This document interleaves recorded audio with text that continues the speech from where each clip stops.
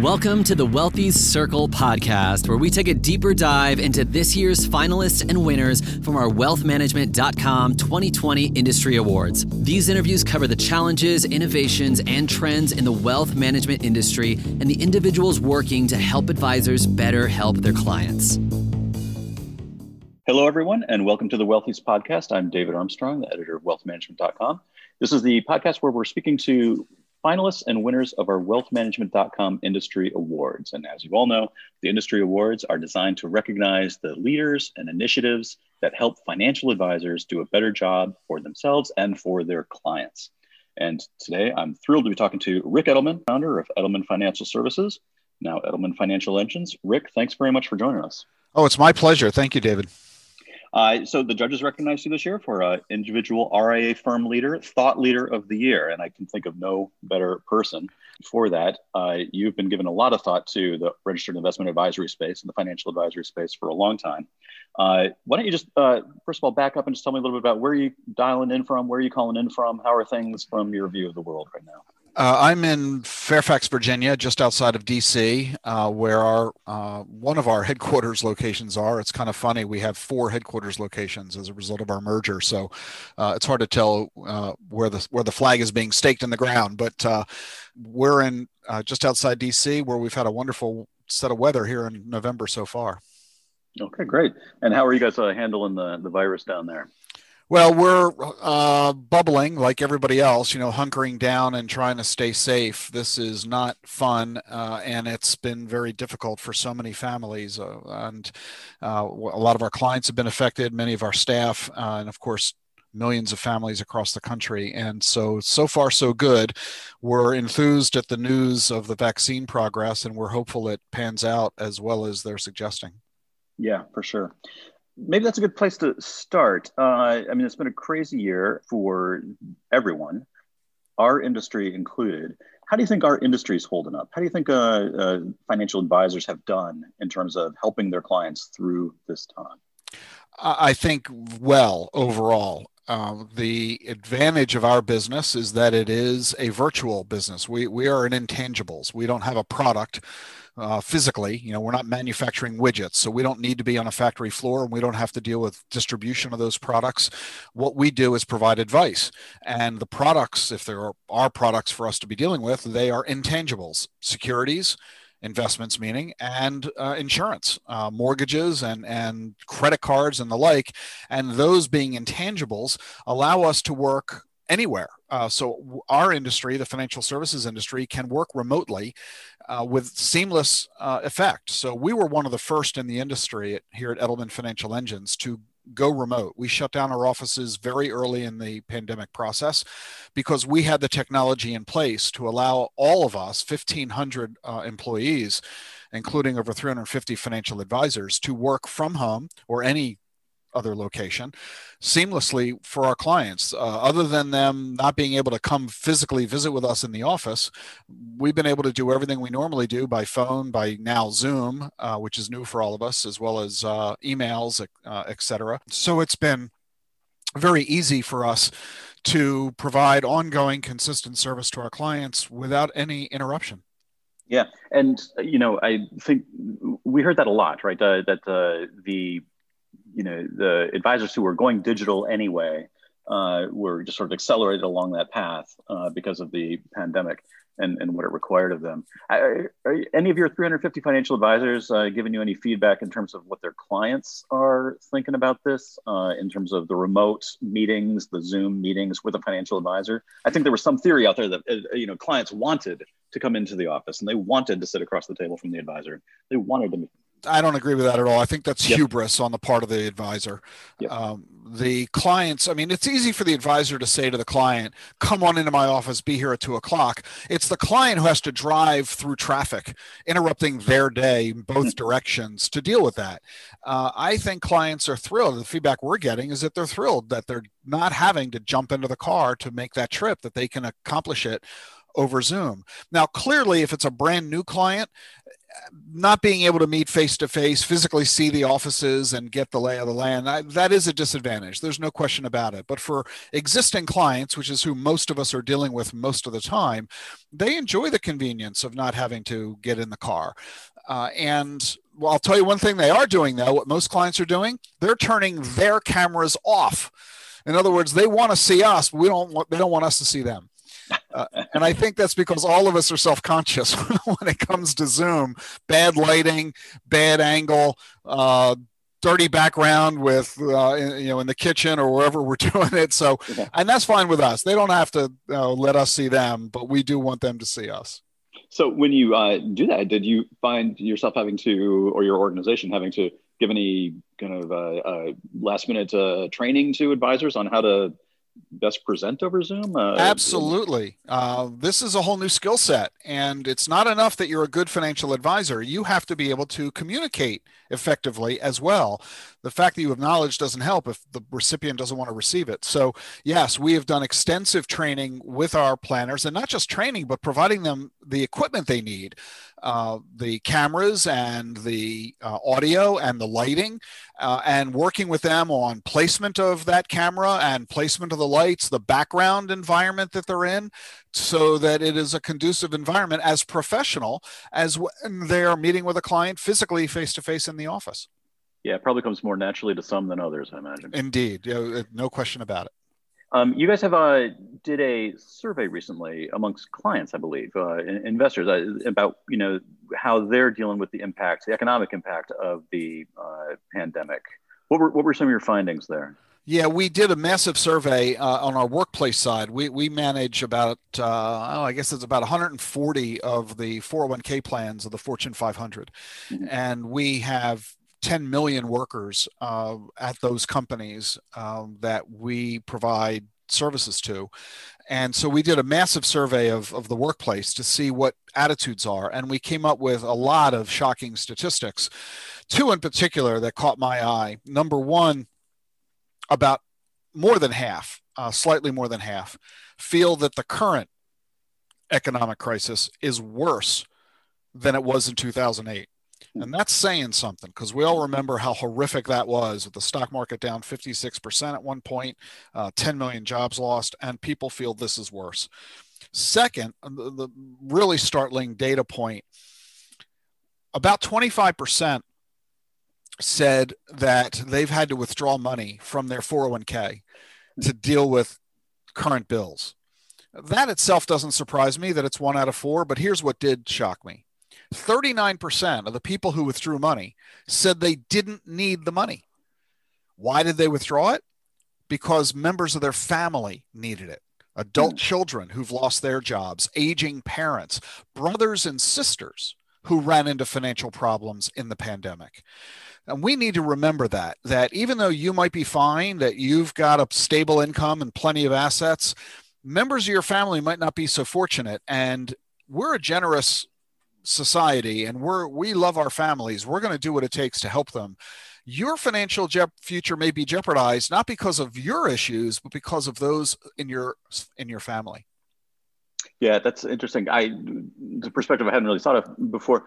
And I'll tell you why, because I think from a certain perch, from a financial advisor, wealth management perch, we don't really see the damage, right? I mean, I don't doubt that these people think that it's worse than it was in 2008, but our markets aren't down 50%. In fact, our markets are at all times high. College-educated clients, by and large, are still employed. We don't really see this economic damage. You're absolutely right. And yet we have to recognize the numbers are really horrific. 110 million Americans went into the pandemic in credit card debt. And 25% of them have had to increase their debt as a result of this. We have tens of millions of homeowners and renters facing eviction as soon as that moratorium is lifted. We have 40% of small businesses in America say they're going to be out of cash within 6 months. So this crisis is still with us. And even though the vaccine news has been pretty good the past week and a half, that's not going to be a benefit for us until spring and summer at best. We still have to get through the winter. And we know that the numbers are growing all in the wrong directions. Infection rate, hospitalization rate, death rate. It's going to get a lot worse before it gets better. 10% of American businesses say they're going to do further job layoffs before the end of the year. And you're right, as financial planners, we sometimes don't see that, and that therefore causes some advisors to provide the wrong advice to their clients from an investment strategy. Instead of getting excited about the fact that the market's at all-time highs, we ought to be questioning whether or not that makes any sense. There's a huge disconnect between the economy and the stock market right now. And there are a lot of warning bells going off in a lot of quarters. And we are spending a lot of time in our firm cautioning our clients not to get euphoric, to keep their risks in check, to recognize that there may be some significant volatility headed our way so that they don't panic if and when it occurs, and to prepare them by increasing their cash reserves and reducing their equity allocations in some cases so that they don't panic should that happen. Yeah, I mean, tease that out a little bit more for me in terms of the advisor side, what the advisor should be doing, because it almost seems like for a long time there we were thinking about, well, this is going to be damaging to the RIA industry, that stock market falls as it did in March.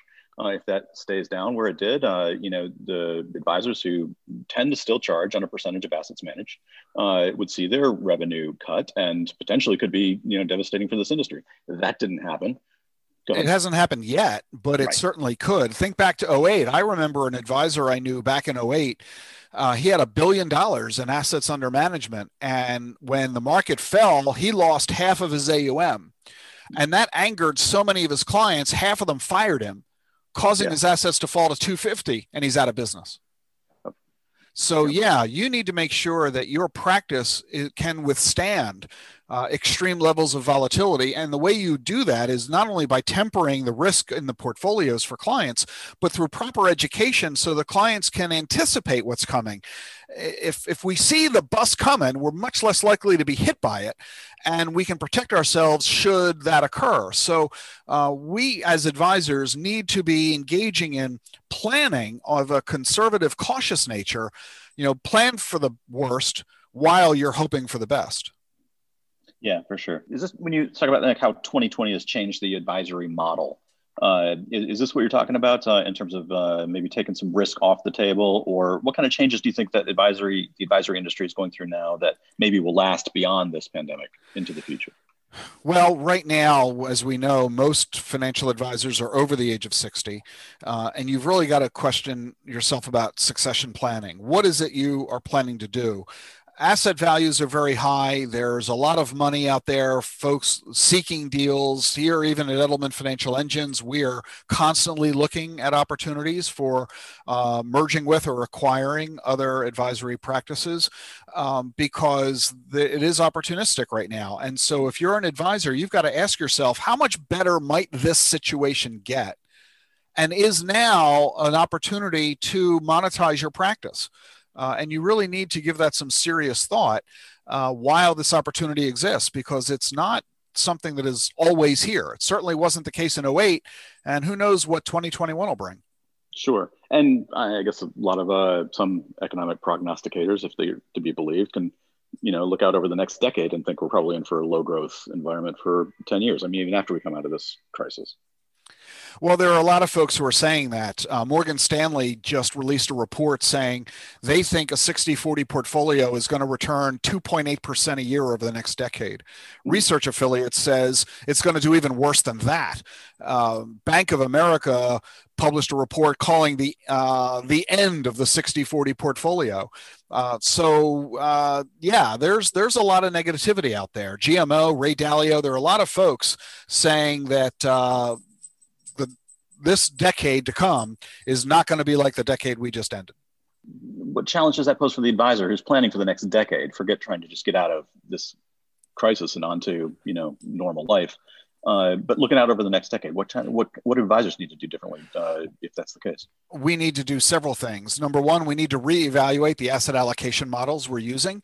We need to evaluate the kinds of companies that we are investing in for our clients. We are very big fans of exponential technologies in our firm, investing in companies that are built for the 21st century as opposed to those that were successful in the 20th century. It's the difference between Kodak and Instagram, for example. You need to look at the level of and breadth of services that you're providing your clients. If you are only providing investment management, if that's your value proposition, you're probably going to fail. You need to do much more than that.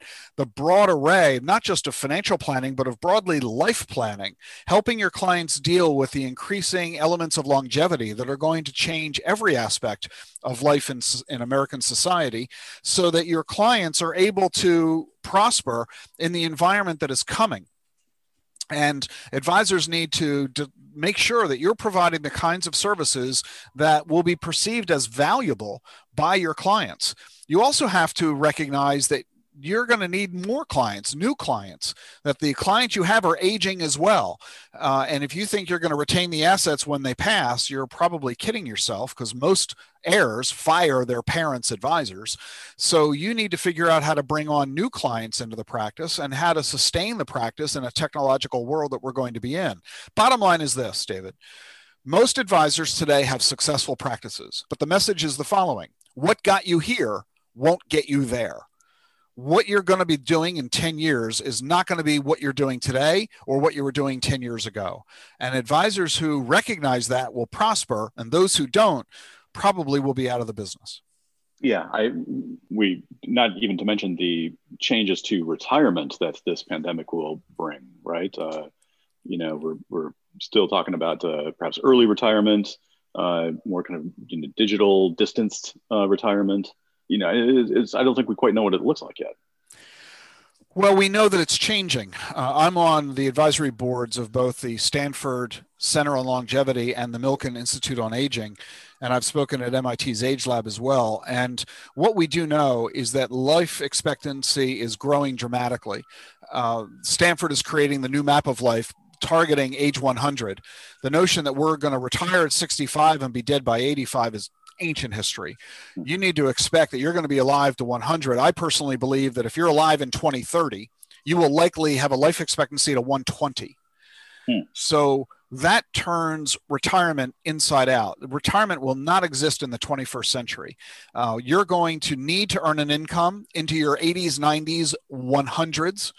You're going to want to do so because you're going to want to continue contributing to society, and playing golf 5 days a week for 40 years is going to be really boring. So you're going to want to be engaged, and financially you're going to need to be engaged. And this means we have to rethink our definition of long-term investing.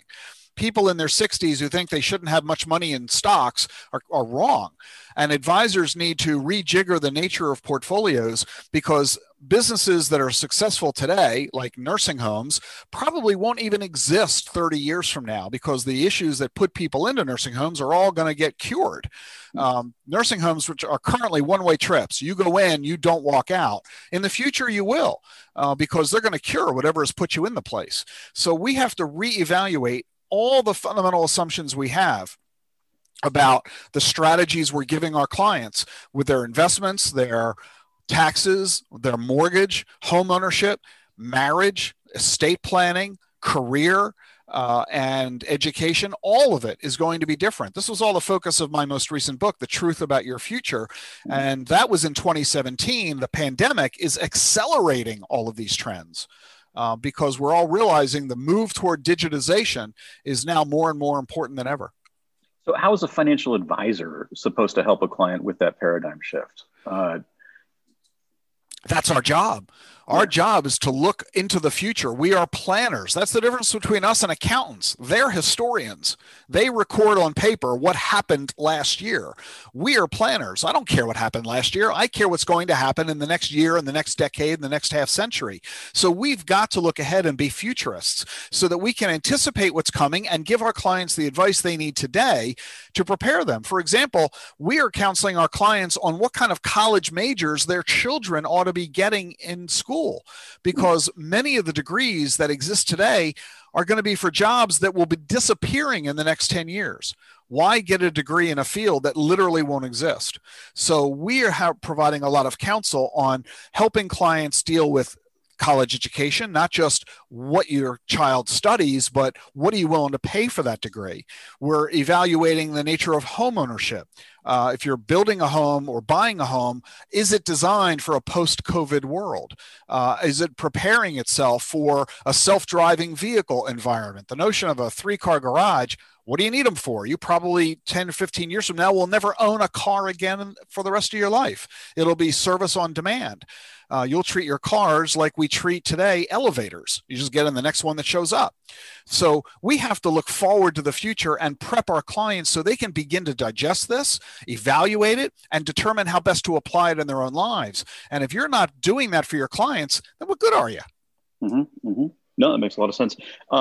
You're something of a futurist. You have an investment portfolio around future technology. Can you give us some sense of what's in that investment portfolio, or what you look for stocks that are built for the long term? Well, the good news is there are now a good 2 or 3 dozen ETFs and mutual funds on the market that emphasize exponential technologies. I created the first one that existed in the industry, the iShares Exponential Technologies ETF. We invented that in 2015 because I couldn't find a fund that invested broadly in companies that were either developing or deploying these technologies. I'm talking about AI and robotics, 3D printing, nanotech, biotech, bioinformatics, fintech, edtech, big data, SDVs, and we couldn't find that. So I asked BlackRock to build it, which they did in conjunction with Morningstar. Morningstar created the index of exponential technologies, licensed it to BlackRock, launched it in 2015. It now has over $3 billion in assets in it. It's one of the most successful ETF launches in history. And now there are dozens of similar ETFs in the marketplace. Some of them are more narrowly focused. They engage only in robotics or only in cybersecurity, for example. Others are more broad, like the XT ETF is. So advisors have this available to them, readily and available.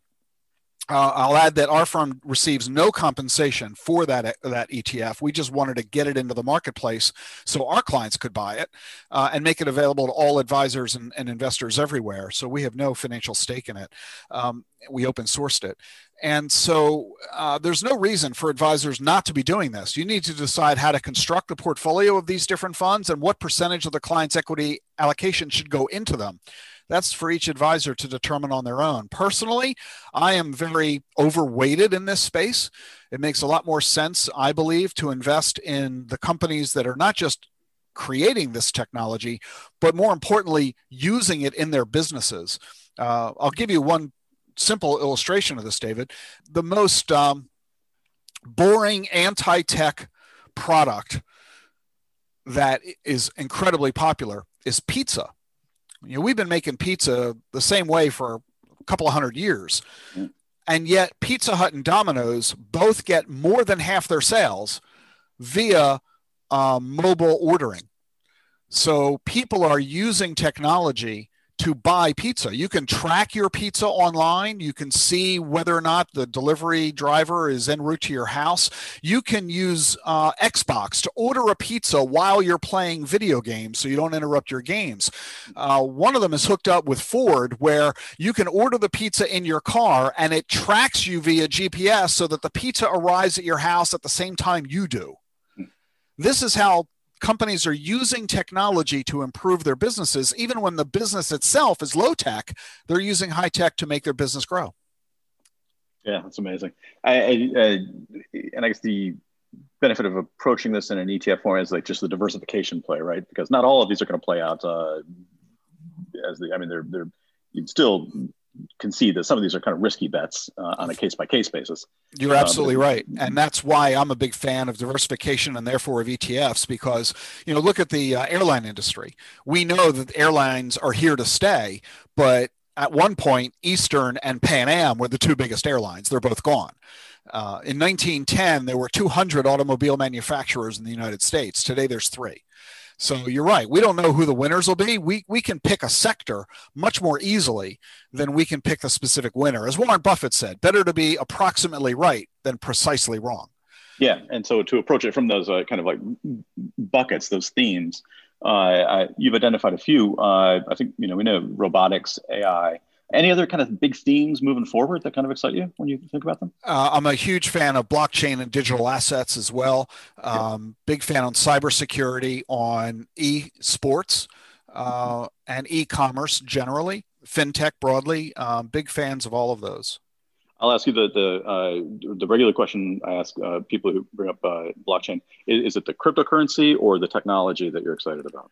It's both. Okay. It's very difficult to invest in blockchain technology because the companies are of two flavors. They're either a small, tiny startup that you'll never be able to invest in, or they are part of somebody like IBM. So even if you did buy IBM stock, the impact on its bottom line of its blockchain activities is de minimis. So it's hard to actually invest in blockchain for most people, most clients, whereas Bitcoin is readily available to anybody anywhere. And it's more actionable, more visible. I also believe that there's a huge story to be told with digital assets, not just with digital currencies, which Bitcoin is not, but also digital assets, which Bitcoin is. And a lot of advisors are not really well schooled on this. And that's why I've created, by the way, the RIA Digital Assets Council, RIADAC.com, RIADAC.com, which is the goal of teaching financial advisors about blockchain and digital assets. We have, in fact, a webinar in December on this subject, just to give advisors the education they need so that they can give the clients the advice that the advisor feels they ought to get. Because advisors don't know much about this space. And if you don't understand it, you're not able to help your client. It's like annuities. I don't care if you like annuities or not. You need to understand them so that you can counsel your client. And right now, typical client asks a typical advisor, should I buy Bitcoin? The advisor has no idea how to answer because they don't understand it. So we need to get advisors better educated so they can do a better job for their clients. Well, or more harshly, the answer is to themselves, I don't understand it. So to the client, it's no, absolutely not. You shouldn't. You're right. And that's a disservice to you and the client. And if you be so dismissively offhanded about it, you're basically telling your client that you're not state of the art, you're not cutting edge, and they're going to turn to somebody else who does know what they're talking about. You'll lose the client over this. Let me ask you, turn back a little bit to the industry trends, if I could, that it brings up. You talked about the 10-year time horizon or the longer time horizon for advisory firms and what they need to be doing to position themselves for the future, children firing parents, advisors. What about the advisory industry having trouble bringing in younger people to be advisors in the first place? We've been talking about it for a long time. It still seems like the needle doesn't really move that dramatically on the average age of the advisor. I think it has moved a little bit, actually, over the past couple of years. But it's a problem. And the reason is because of the lousy reputation that the advisory industry has. I remember my cousin's kid, a business major in college, was so excited because she got an internship at one of the largest insurance companies in America. And we were having dinner and she was talking about how excited she was. And she said, and they're even going to get me licensed. And I said to her, do you realize that the reason they're going to license you as an intern is so that you can make cold calls looking for new business? And she denied it. After her internship, she said, I'm so fed up. That's exactly what they did. I've changed my major. I have no desire to go anywhere near the financial industry. Yeah.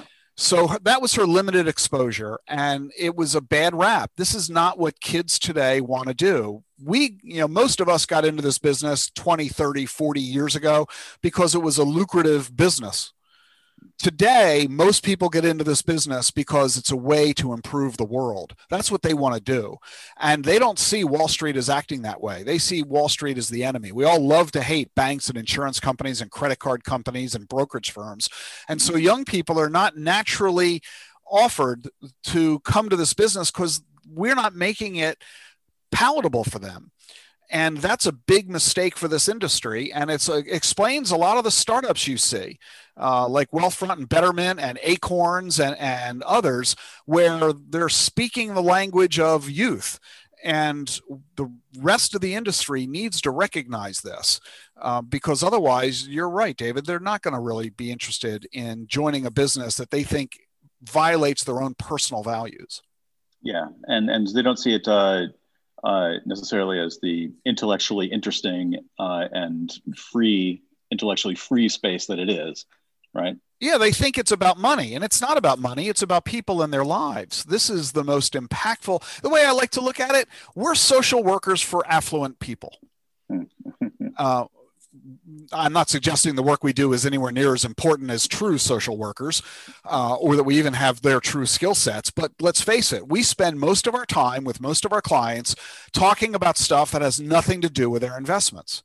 When we do a 2-hour client review meeting, we spend about 10 minutes on the investments. The rest of it is all about the client's lives. What's going on in your life? What's worrying you? What's a new development? Whose health has changed? Who's getting married or divorced? Is there a new baby on the scene? Has there been a death in the family? Somebody changing jobs? Someone falling ill? Somebody wanting to move? Someone winning an award? Someone going to jail? What's going on in the life of the family? It's all about the family and helping the family deal intergenerationally when you're dealing with a complicated family tree of multiple marriages, children from prior marriages, et cetera, where you have 1 out of 9 U.S. households have a special needs child in the family. When you have an incredible number of family members, of people in America incarcerated, others with significant drug or alcohol addictions, mental health problems. This has nothing to do about what happened in the Dow today. That's where we spend our time. That's where we demonstrate our value. And if we could express that to kids in high school and college, they would flock to our industry because it's so rewarding. Yeah, I agree. Let me ask you this, though, in terms of the trends in the industry. Is a smaller, we see still a lot of these, 2 or 3, 4 advisor RIA shops. Do they have the capacity to give clients that kind of attention in the scale that they need to in order to survive as a business?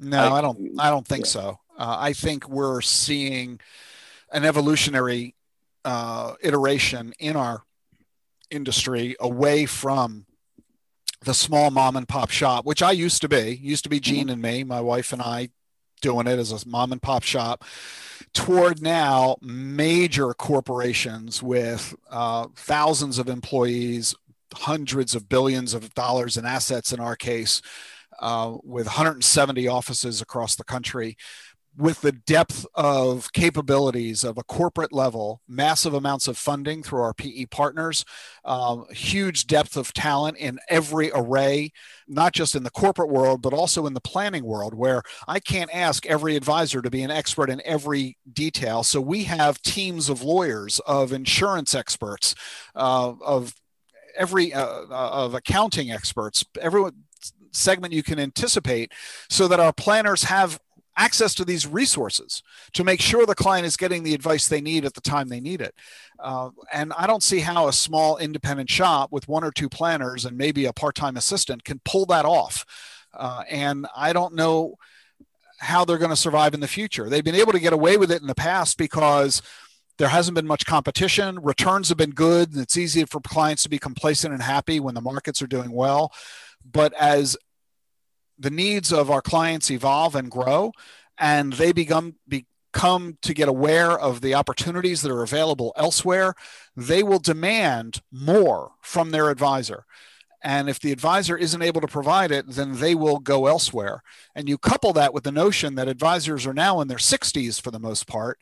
The advisor has to ask, do I really want to work that hard, reinvent my business, grow and develop my technological capabilities, the breadth of services? How do I do this? Advisors are discovering I'm better off joining a bigger firm that can help give me that underlying support, because advisors are getting caught up in practice management activities. They're dealing with HR and IT and compliance and marketing. That's not why people become advisors. We became advisors because we love we love clients, we love dealing with clients. We don't want to deal with that back office nonsense. You move your firm to a bigger organization, you offload your burden of all that stuff so you can do what you love doing, which is being an advisor. Yeah, that makes sense. Listen, last question. We're going to fly way back up to the 30,000-foot macro view. If you were advising the government right now about the policies they should take over the next year to deal with the virus, to deal with the economic stimulus if we need it, Maybe we don't need it. Maybe you think we don't need it. I don't know. What would you advise? What should be the government policies going forward into 2021? Congress has done a very, very consistent job. I've been on the air, my radio show, for 35 years, and I started my broadcasting in Washington, D.C. So I know they're listening, and they have done a very consistent job over the past 35 years of completely ignoring everything I have said. So nobody really cares what my views are about what they ought to do. I spend my time helping my clients digest, interpret, and implement strategies based on what Congress does do, because I don't have any influence on them. So I'll just respond effectively for my clients instead. It's healthier for us all. Okay, well, that's great. Fair enough. Rick, this has been great. I appreciate it. We're a little over our due date, but thanks very much for talking to us. David, it's been a real pleasure. Thanks so much. I've been talking to Rick Edelman, the co-founder of Edelman Financial Engines. I'm David Armstrong, editor of wealthmanagement.com. Thanks for listening. This content has been made for information and educational purposes only. The views and opinions represent the views and opinions of the guest and does not necessarily represent the views and opinions of wealthmanagement.com.